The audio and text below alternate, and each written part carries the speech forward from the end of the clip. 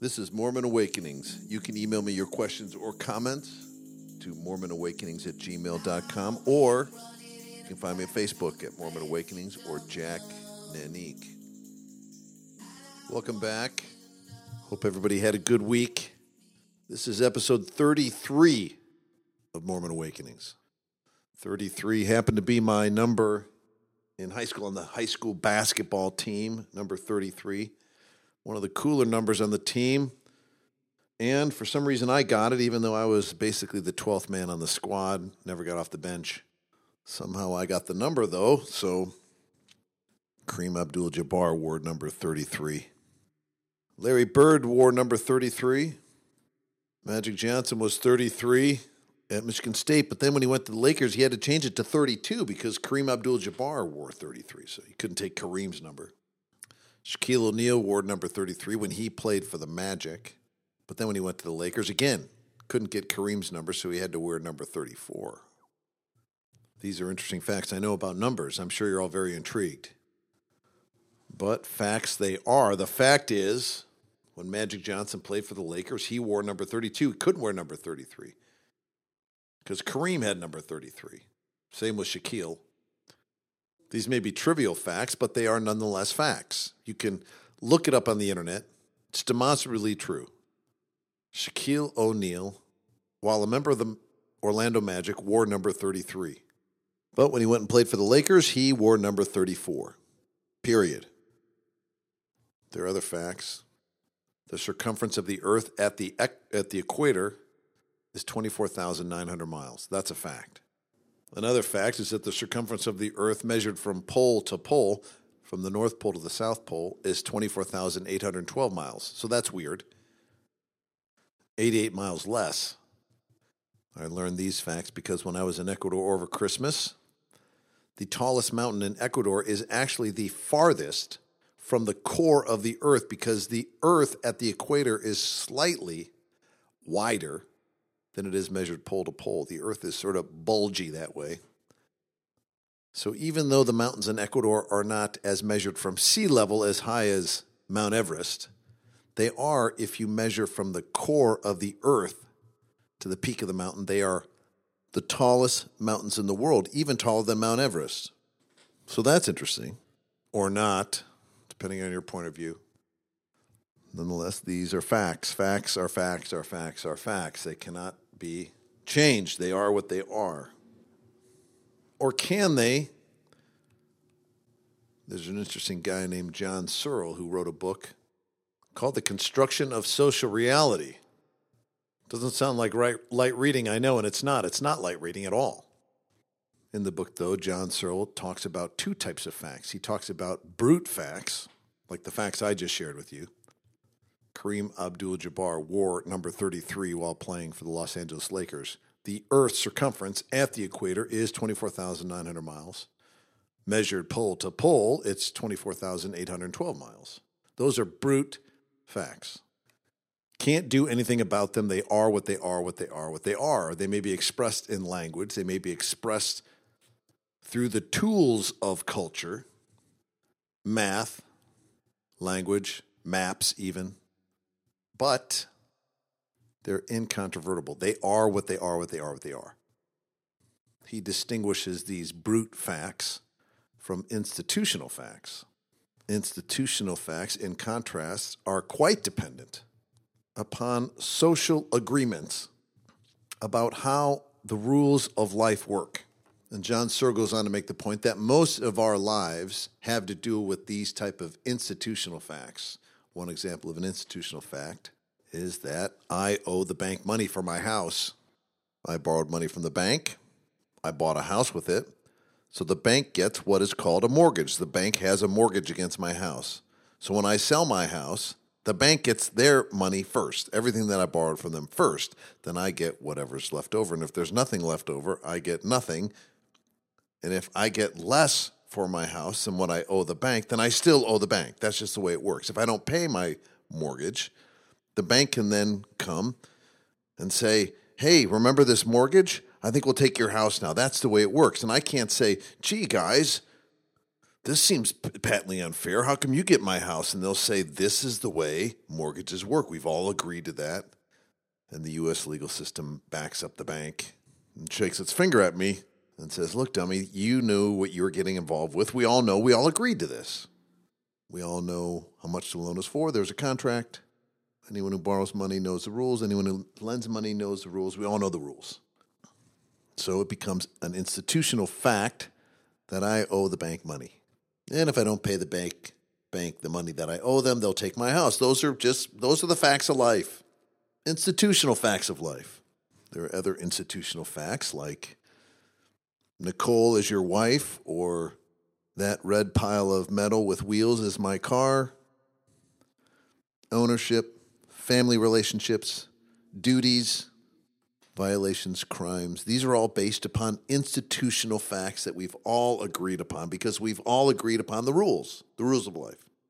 We think it's funny in the movies when Thor or some guy from the 1300s gets in a time machine and enters our world, and they don't know the rules. They don't know all these things that we've agreed upon that go without saying, and they say funny things. They, the travelers, Thor traveling from, where's Thor's from? I think it's Asgard. Is Thor from Asgard? I think that's right. I know Odin is his dad, right? So it's not Odinville. That's what I was initially thinking. I think it's Asgard.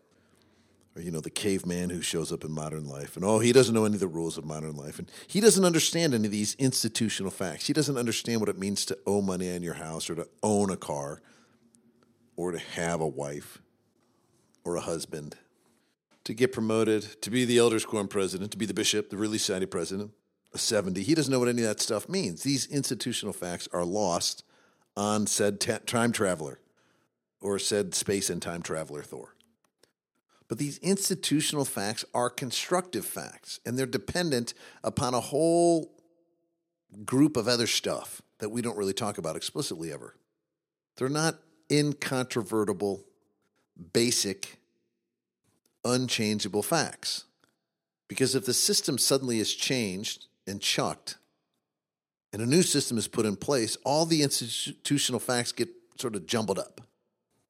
If we were invaded by Martians who came and took us over, outlawed marriage, banned it, then my wife would no longer be my wife. She'd just be some lady I'm living with.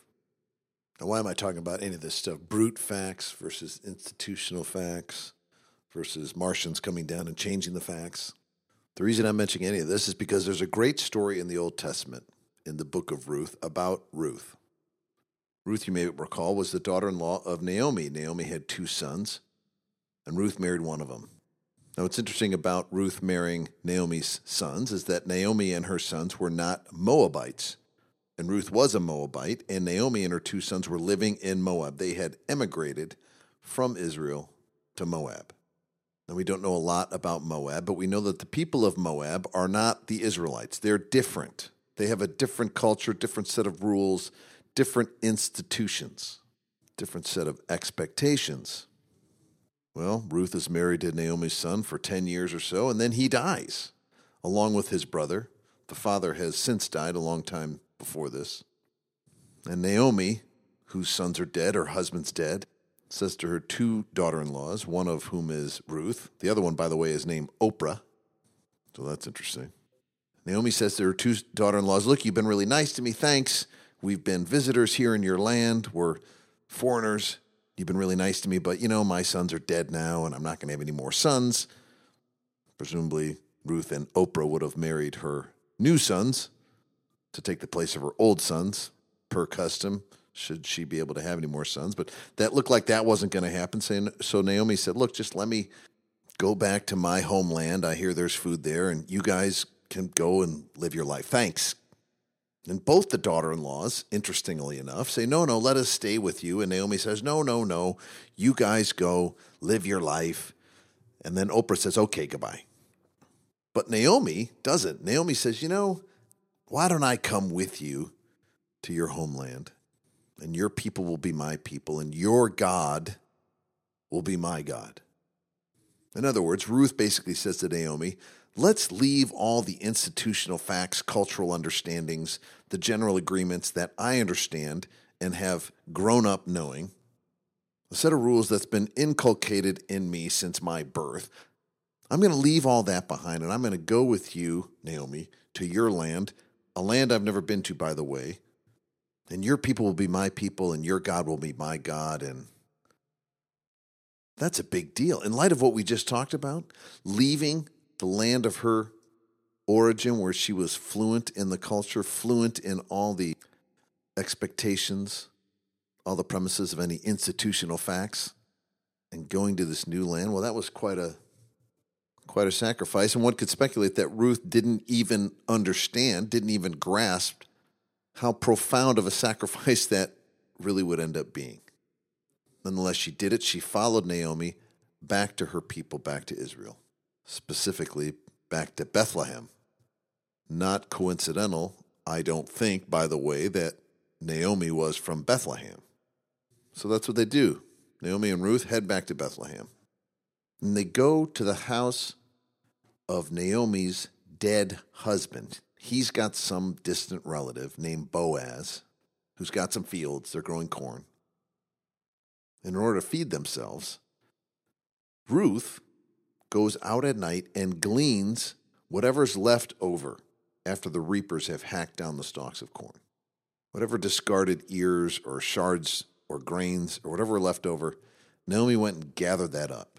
And Boaz, the owner of the field, he saw her do this, and he said, "Hey, who's this woman gleaning after hours in my fields?" And they said, "Well, it's Naomi's daughter-in-law, the Moabitish damsel." And he looks at her and he says, "Well, why don't we let her come and follow the reapers during the day? She can just follow right behind them. And I'm going to tell all the reapers, look, don't molest this woman. Just leave her alone. Even though she's a foreigner, she's probably homeless. Just leave her alone. Don't treat her badly." And the implication is clear. Boaz isn't just being kind. He's kind of taking a liking to Ruth. He also says she can hang out with his handmaidens. We're not exactly sure what the handmaidens do or what sort of services they provided to Boaz, but Ruth was welcome to hang out with his handmaidens as well. So the next day she does that. She follows the reapers right behind him, and she ends up gathering up so much it equals an ephah of barley, however much that is, who knows. A lot. She goes home to Naomi and she says, "Hey, look at all this grain I got. And I got it all from this guy Boaz, who's been really nice to me." Now you got to remember, Ruth doesn't really get what's going on. Ruth is from Moab. The customs, the institutional protocols, and therefore all the institutional facts, the institutional inferences, those are all totally lost on Ruth. She's just operating in the realm of brute fact. She's just trying to survive, find food, eat. She doesn't know any of the social implications of anything she's doing at all. At least that's the way I read it. She is in the moment, trying to survive, trying to do her best. And in many ways, she's unencumbered by the institutional requirements, the restrictions. Whatever decorum would require of her, she was oblivious to it. And Boaz also knew that she was oblivious to it. And he could just see the brute facts about Ruth. And the brute facts were that she was just trying to survive, just trying to keep her mother-in-law alive, that she had left her homeland, sacrificed basically her entire future to take care of her older, widowed mother-in-law. And it just kind of struck Boaz to the core. All the window dressing of life, all the institutional facts and inferences that one might draw looking at this woman were not relevant because he knew that she was the Moabitish damsel. And there was a certain purity, unadorned, that he could sense about her. Well, Boaz took a liking to her. Naomi, who was a little more savvy about the customs and the practices of the people of Bethlehem, she said to Ruth, "Well, Ruth, looks like this guy Boaz kind of digs you and your Moabitish damsel-y thing, and let's see if we can maybe close the deal here." And so Naomi takes a massive gamble and tells Ruth to go into the threshing barn one night after Boaz has been drinking and place herself at his feet strategically. So she does that. Boaz threshes the corn and the wheat and the grains all day long. He's tired. He eats. He drinks. He falls asleep on the threshing barn floor like he does per habit. Everyone's aware of this habit of his. And then Ruth kind of sneaks in there at night, and she lays down at his feet. And then in the middle of the night, Boaz wakes up, and he's like, what is this? I'm not sure if he's psyched about it or if he feels like he's been ensnared in a compromised position. Maybe he thought he had blacked out. Who knows? But he looks down and he sees Ruth, the Moabitish damsel, and what are you doing here? And Ruth says, hey, we're near kinsmen. This is okay. This is copacetic. It's all right that I'm here with you in this somewhat scandalous situation here in the threshing barn floor. Again, we don't know what Boaz thought he might have done or if he had blacked out or what he thought of all this. Ruth doesn't really tip her hand other than to say, we're near kinsmen. Look, this is fine. This is, it's all good. But the ultimate implication was clear from Ruth, which is, let's you and me be more than near kinsmen. Let's be man and wife. And the near kinsman part is relevant because at the time when a husband died, the nearest kinsman had a right to the dead husband's property. And at the time, these feudal times, the dead man's wife would go with the property to the nearest kinsman should he want to buy the land and the cows and the women. So Ruth was saying, presumably coached by Naomi, hey, I'm a near kinsman. Why don't you just buy the property? And then Boaz thinks, yeah, that's a good idea. But then he says, oh, but there's someone who's even a near kinsman than I am to you. So I got to go work it out. Well, Boaz does go work it out. He negotiates a deal with the near kinsman. He buys the land. The near kinsman declines. All the institutional requirements and the institutional facts and the institutional contracts, those are all met. And magically, Boaz ends up with Ruth, or alternatively, Ruth ends up with Boaz. And at the time, having a man to provide and protect during these brutal Old Testament times, well, that was something of value. And Ruth and Naomi both benefited from this. Not purely a cynical play, because Boaz clearly was attracted to the Moabitish damsel. I love the story of Ruth because it's a story about someone whose heart was pure. It's a story about being ignorant to the complexities of life, to the social protocols, the cultural expectations, contracts, the institutional facts as they may be, and just trying to be good in a brute sense. And I don't mean brute in a angry or violent way like some brute, but I mean brute in the sense of a brute fact, in the sense of an unadorned, unvarnished fact. Ruth was just being what she was in a brute sort of way.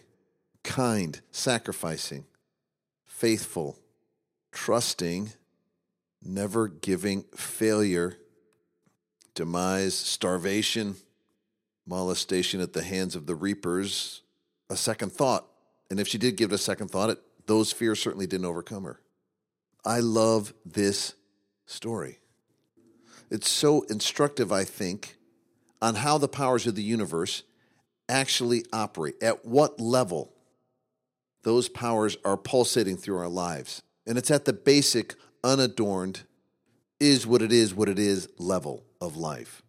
Somehow I think the universe can see through all the institutional facts, all the institutional protocols, the cultural expectations, cultural machinations, manipulations, and see deep down into simply what is about each of us. And at that fundamental level, you're either sending off vibrations of faith and trust and hope, or you're engulfed by fear and misery and anger. And those things, like the circumference of the earth at the equator, are what they are. And they can be changed, but not without recognizing it first. If you are consumed by anger and misery and fear, all of the power in the universe responds to that in kind.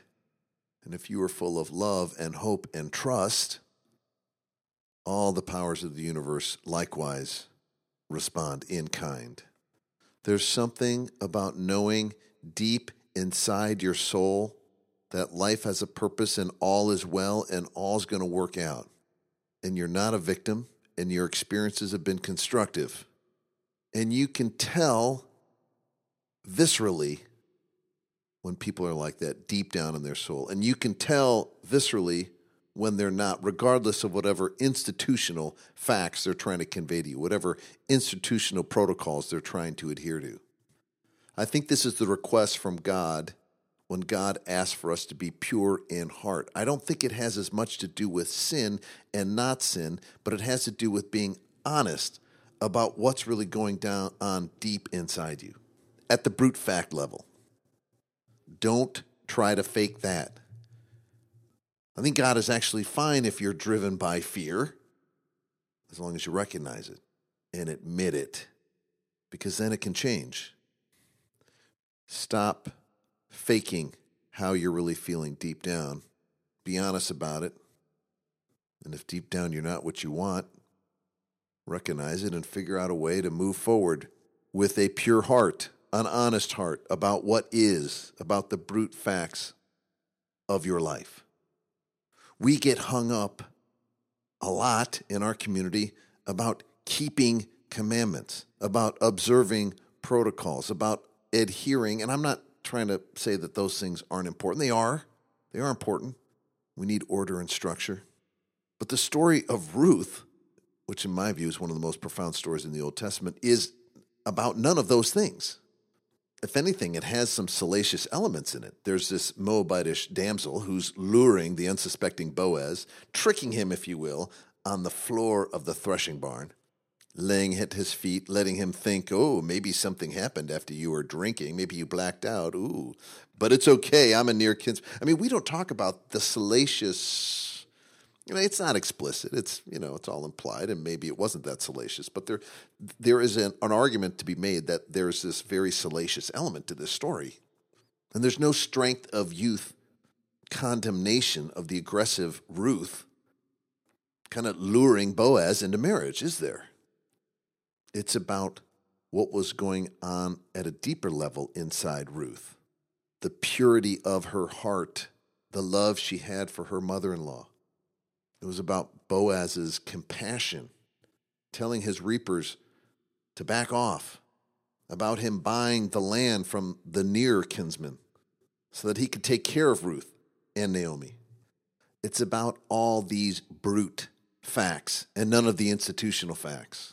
It's easy to get lost in the institutional side of our lives, of our church, of our community, and forget about those times when we're outside the institutional umbrellas, acting on what's really inside our heart, purely. It's either pure good or it's pure fear, pure love, pure anger, pure positivity, or pure playing the victim, with none of the accoutrements or the adornments of the institutional world in which we all occupy. I think our Creator has set up the universe so that it draws out from us what's really there deep inside us so that we can deal with it one way or the other. Because everything else is window dressing. Not irrelevant, not totally superfluous, not meaningless, but not foundational, not brute-like. And as the world becomes more complicated, as our institutions become more layered and widespread, it's easy to hide behind conventions and protocols, expectations and institutional facts. But if you're driven by fear, ultimately, you and God are going to know. And if you're lying about your fear, then you don't have purity of heart. On the other hand, if you're honest about it, I think your heart is pure. Likewise, if you're driven by love. And the story of Ruth and Naomi is that a little purity of heart and a little love goes a long, long way, even in the face of institutional ignorance. It's easy to get lost in our lives of checklists, to-dos, commandments, appearances, avoiding appearances, and forgetting that deep within each of us is a spirit created by God, having a wonderful experience on this earth.